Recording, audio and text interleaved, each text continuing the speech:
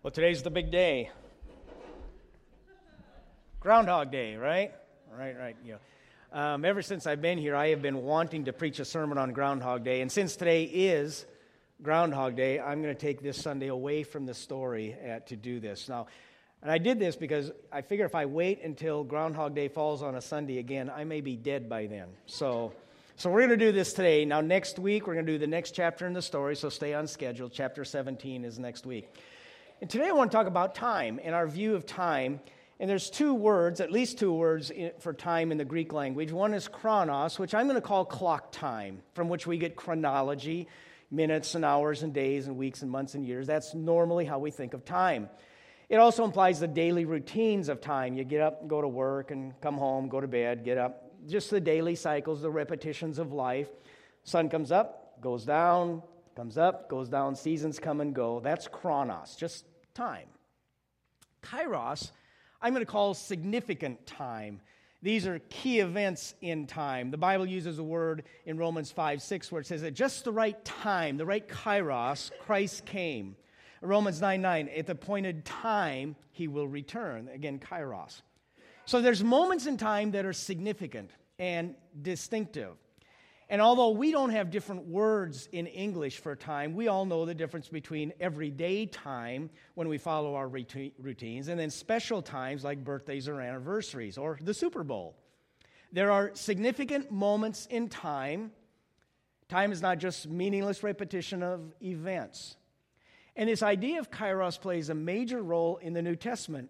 Christ is the one who ushers in a new time. Salvation moves believers off the treadmill of just chronos and gives significance to time. Time is also going somewhere. There's a destination. It doesn't just go on endlessly or purposely. And I'm going to contend that many people today live as if chronos is all there is. There's an overall attitude that life just goes on and on. There's no appointed time to come, no special day when Jesus will return. We're all just kind of stuck on this treadmill, and what I do really doesn't make that big a difference. 1,000 years from now, what will it matter if I went to church today or not? Time is meaningless. I should live for the moment. Just live for today. You only go around once in life, so grab for all you can get. That's chronos. Well, Paul addresses this in Galatians 6, 7 through 10. He says, do not be deceived. God cannot be mocked. A man reaps what he sows. Whoever sows to please their flesh, from the flesh will reap destruction. Whoever sows to please the Spirit, from the Spirit will reap eternal life. Let us not become weary in doing good, for at the proper time, there's kairos, we will reap a harvest if we do not give up. Therefore, as we have opportunity, there's kairos again, by the way, opportunity, let us do good to all people, especially to those who belong to the family of believers. Paul says, we can either sow to the sinful nature or the flesh or sow to the Spirit. And he's saying make the most of your chronos time by making it kairos time. Make something good out of your time, something significant. The word kairos carries the idea of opportunity. Time's an opportunity to do good and make a difference. But it also carries the idea of danger. And the Galatians were in danger of going back to their sinful nature, sowing to the flesh. And Paul reminds them that there's appointed kairos is coming, appointed time, when we'll all have to give an account, and you will reap what you sow. What you do with your time is significant. God is not mocked. Do not be deceived.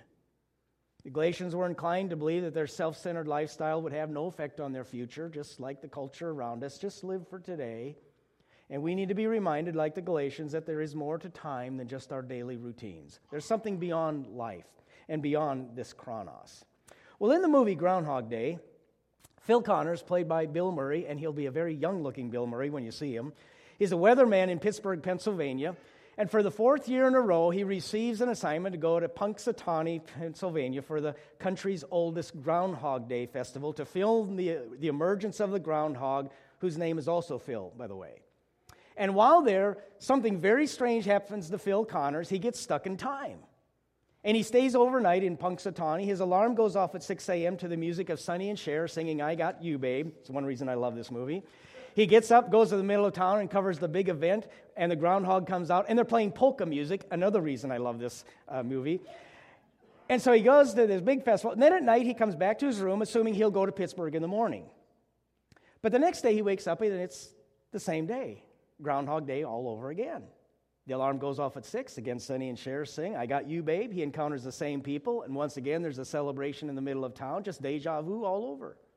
Over and over and over. Repeats the same day. And Ellen and I were watching this movie, and I asked her, if you were to pick one day to live over and over and over, what day would you pick?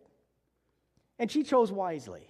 Said, our wedding day, of course, What day would you pick to live over and over? Phil is stuck in Punxsutawney, and he hates it. At one time, he asked, why this day?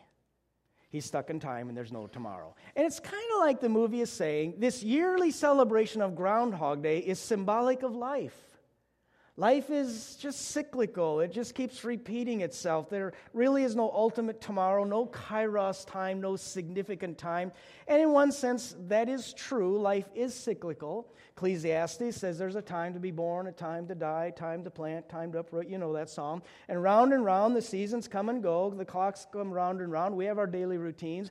And the problem is, if that's all there is, the conclusion of Ecclesiastes is it's meaningless.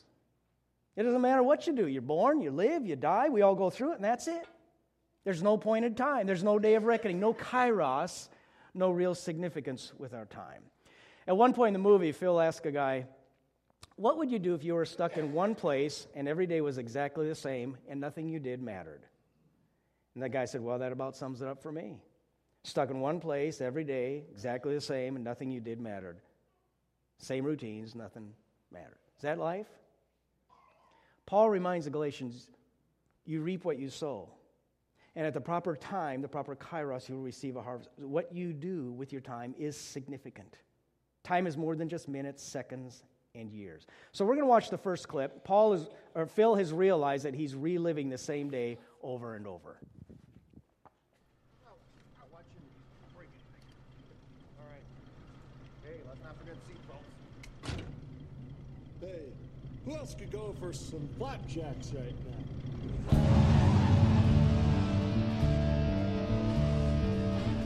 Let me ask you guys a question. Shoot. What if there were no tomorrow? No tomorrow. That would mean there would be no consequences. There would be no hangovers. We could do whatever we wanted. Ah! That's true. We could do whatever we want.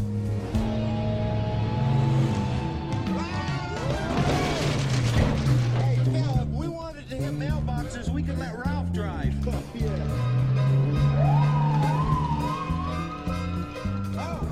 hey, Phil. No, I think they want you to stop. Hang on.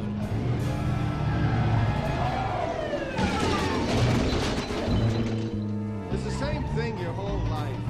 Clean up your room, stand up straight, pick up your feet, take it like command. Be nice to your sister. Don't mix beer and wine, ever. Oh yeah, don't drive on the railroad tracks. Phil, that's one I happen to agree with.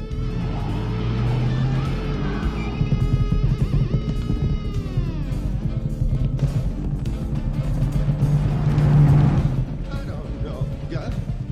Sometimes I think you just have to take the big chances.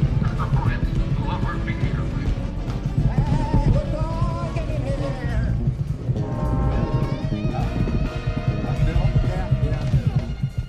I'm betting he's gonna swear first.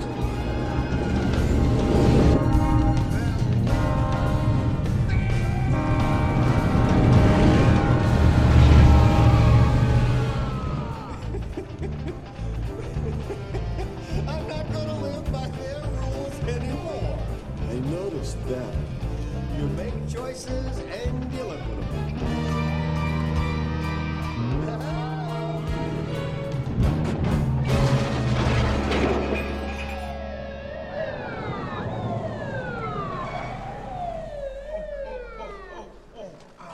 My knee. Let me handle this. Yeah, 3 cheeseburgers, 2 large fries, 2 chocolate shakes, and 1 large Coke. And some flapjacks. Too early for flapjacks?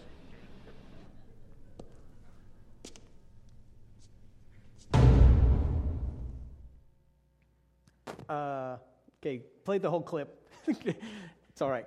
He gets up the next morning and says, yes, because there's no consequences for what he did. Okay, what if there is no tomorrow? No consequences, no hangovers, we could do whatever we want. And Phil decides, I'm not going to live by their rules anymore. And he doesn't have to. He robs an armored car one day. He seduces a woman another day by promising to marry her, but he won't have to because tomorrow never comes. He punches out an annoying insurance guy. Do you know any annoying insurance guys? I don't. He eats anything he wants. He doesn't have to worry about lung disease, cholesterol, love handles. He doesn't even have to floss. No consequences. He'll wake up tomorrow no matter what he does today. Life just goes on, and there's no appointed time. No day of reckoning, just chronos, no kairos. So number one on your outline, if there's no tomorrow, we might as well sow to the sinful nature. We might as well live for today. That's why people mortgage their future financially so they can live for today. They want it now. That's why people pile up credit card debt. Got to have it today. Young people want to have what their parents have, and they want it now. Let's eat and drink and be merry because tomorrow may never come. Groundhog Day shows what happens when you believe there's no consequences to your actions, no day of reckoning. Phil Connors sows to the sinful nature and gets away with it. Life is meaningless. Now, because Phil lives the same day over and over, he gets to know everything about everyone. He knows what's going to happen because he's lived the same day over and over. And the next clip is another result of this view time. If this life is all there is, here's the second implication. I'm sorry? What was that again? I'm a god. You're a god. I'm a god. I'm not the god. I don't think. Because you survived a car wreck? You folks ready to order? I didn't just survive a wreck. I wasn't just blown up yesterday. I have been stabbed, shot, poisoned, frozen, hung, electrocuted, and burned. Oh, really? And every morning I wake up without a scratch on me, not a dent in the fender. I am an immortal. Special today is blueberry waffles. Why are you telling me this? Because I want you to believe in me. You're not a god. You can take my word for it. This is 12 years of Catholic school talking. I could come back if you're not ready. How do you know I'm not a god? Oh, please. How do you know? Because it's not possible. Doris. This is Doris. Her brother-in-law, Carl, owns this diner. She's worked here since she was 17. More than anything else in her life, she wants to see Paris before she dies. Oh, boy, would I. What are you doing? This is Debbie Kleiser and her fiancé, Fred. Do I know you? They're supposed to be getting married this afternoon, but Debbie is having second thoughts. What? Lovely ring. This is Bill. He's been a waiter for 3 years since he left Penn State and had to get work. He likes the town, he paints toy soldiers, and he's gay. I am. This is Gus. He hates his life here. He wishes he stayed in the Navy. Well, I could have retired on half pay after 20 years. Excuse me. Is this some kind of trick? Well, maybe the real God uses tricks. You know, maybe he's not omnipotent. He's just been around so long, he knows everything. Oh, okay. Well, who's that?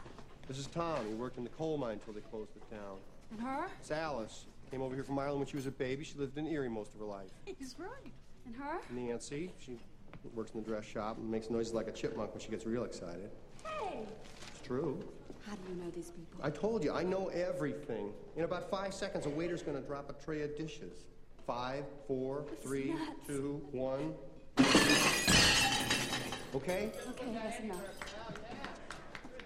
What about me, Phil? Do you know me too? I know all about you. You like producing, but you open for more than Channel 9 Pittsburgh. Well, everyone knows that. You like boats, but not the ocean. You go to a lake in the summer with your family up in the mountains. There's a long wooden dock and a boathouse with boards missing from the roof. And a place you used to crawl underneath to be alone. You're a sucker for French poetry and rhinestones. You're very generous. You're kind to strangers and children. And when you stand in the snow, you look like an angel. How are you doing this? I told you, I wake up every day right here, right in Punxsutawney, and it's always February 2nd. And there's nothing I can do about it.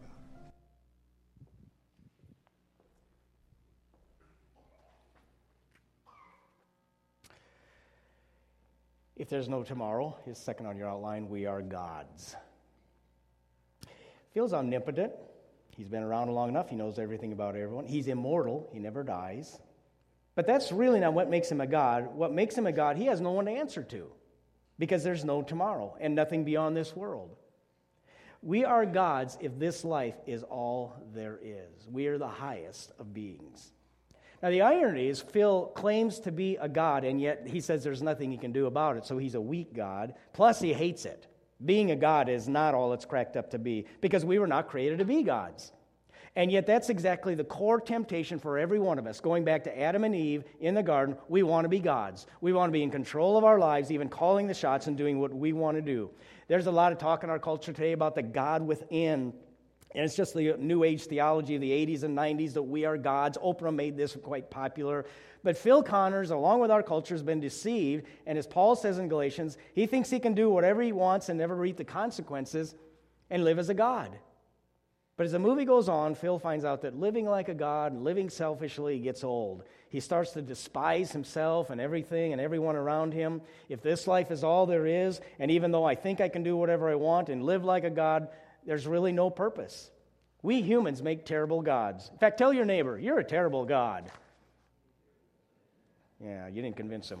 Anyway, a lot of people have bought into this theology of God within. Listen to yourself. Listen to the God within. And even if we don't buy into that, we still want to control our lives. We want to call the shots and do what we want to do. We all want to be God.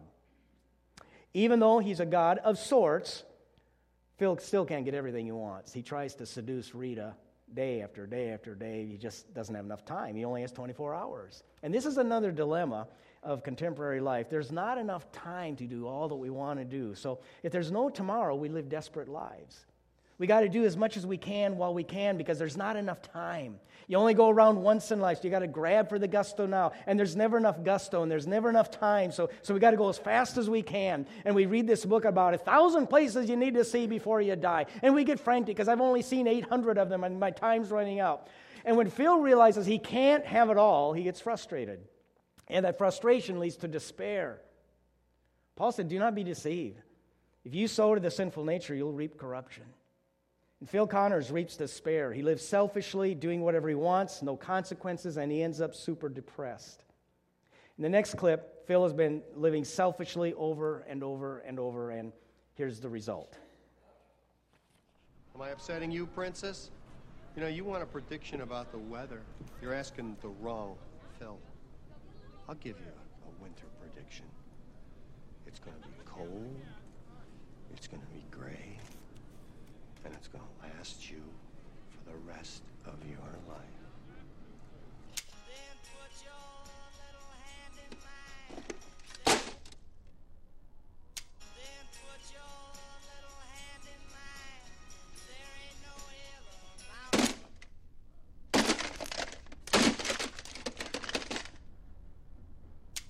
Then put your little hand in mine. There ain't no hill or mountain.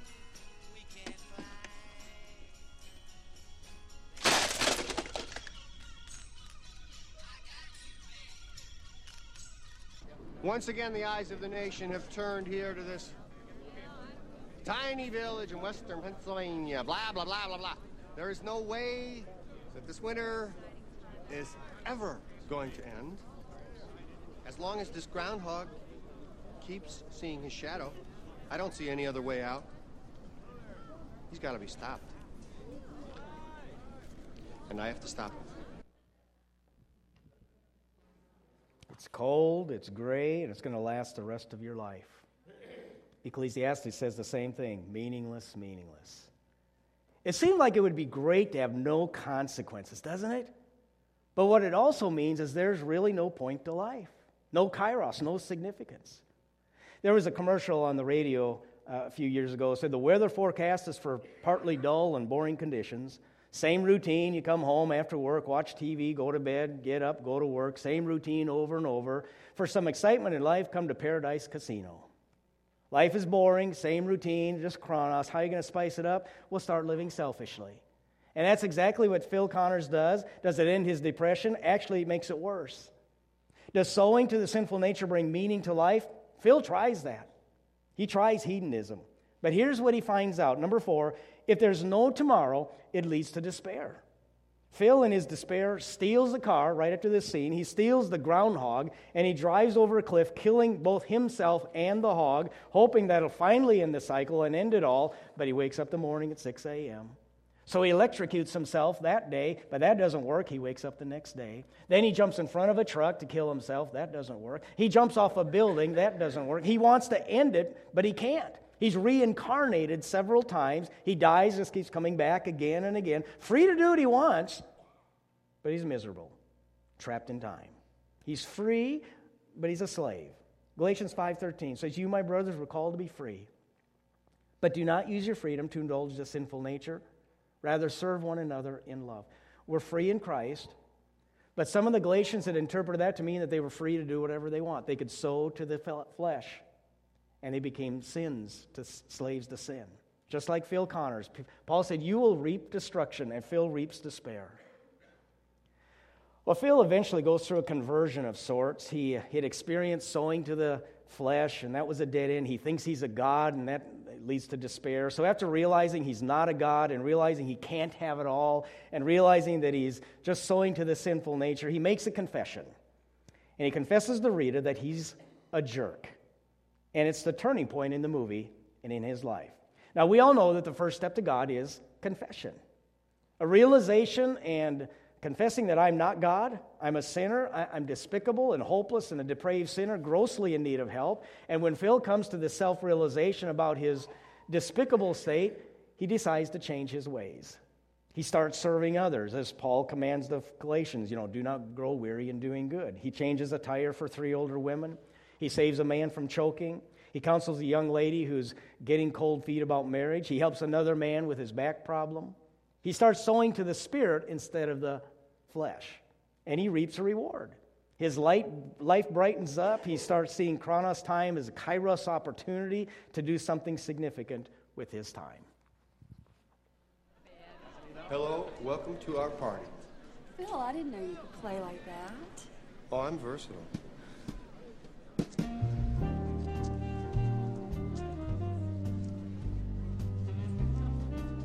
It's that nice young man from the motor club. Thank you again. It's nothing, ladies. He's the fastest jack in Jefferson County. What was that all about? I really don't know. They've been hitting on me all night. There you are.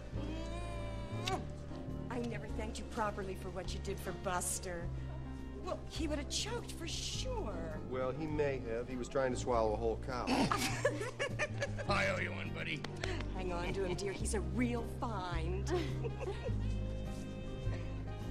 What did you do today? Oh, same old, same old.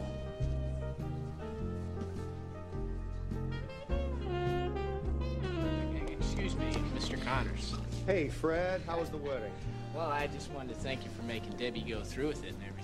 All I did was fan the flame of her passion for you, Fred. You are the best. No, you are the best. Rita, this is Debbie and Fred Kleiser. Hi. Here you go, kids. Congratulations. What is this? No way. WrestleMania! No way! No, we're like gonna be in Pittsburgh anyway. Thank you, Mr. Connors. You're a real pal. Oh, this is the best.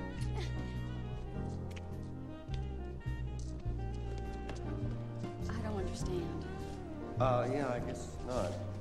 How does everyone know you? I mean, you only come here once a year, and you seem like the most popular person in town. Excuse me? Yes. Dr. Connors? Yes. I want to thank you for fixing Felix's back. Oh. He can even help around the house again. Well, I'm sorry to hear that, Felix.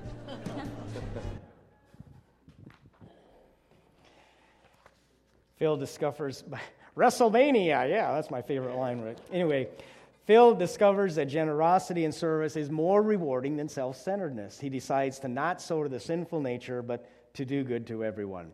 Now, this obviously is not a Christian movie, and there are 2 major differences between the movie and Paul's message to the Galatians. Number 1, Phil changes his own life. And the truth is, none of us can fully change our lives. That comes only through the power of the Holy Spirit and God working in us. We are by nature self-centered sinners, and only God's power can transform and change that. The second major difference is for Phil, his reward was immediate and in this life. And we all know that there is reward in serving, but we also know that even the most noble servant of good will be frustrated and get weary and disappointed at times. And for Paul, the reward is yet to come, beyond time, beyond anything that we could imagine. Do not be deceived. A man reaps what he sows. When Phil Connor sows to the flesh, he reaps despair and destruction. When he sows to the Spirit, he reaps life.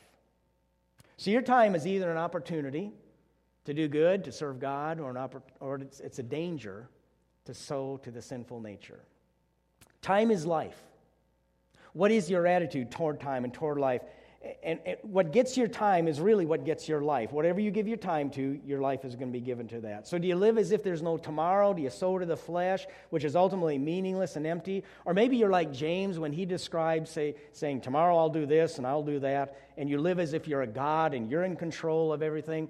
Do you live by chronos time so you can get it all, or do you live by kairos time, that there's more to life and there is significance to how you use your time?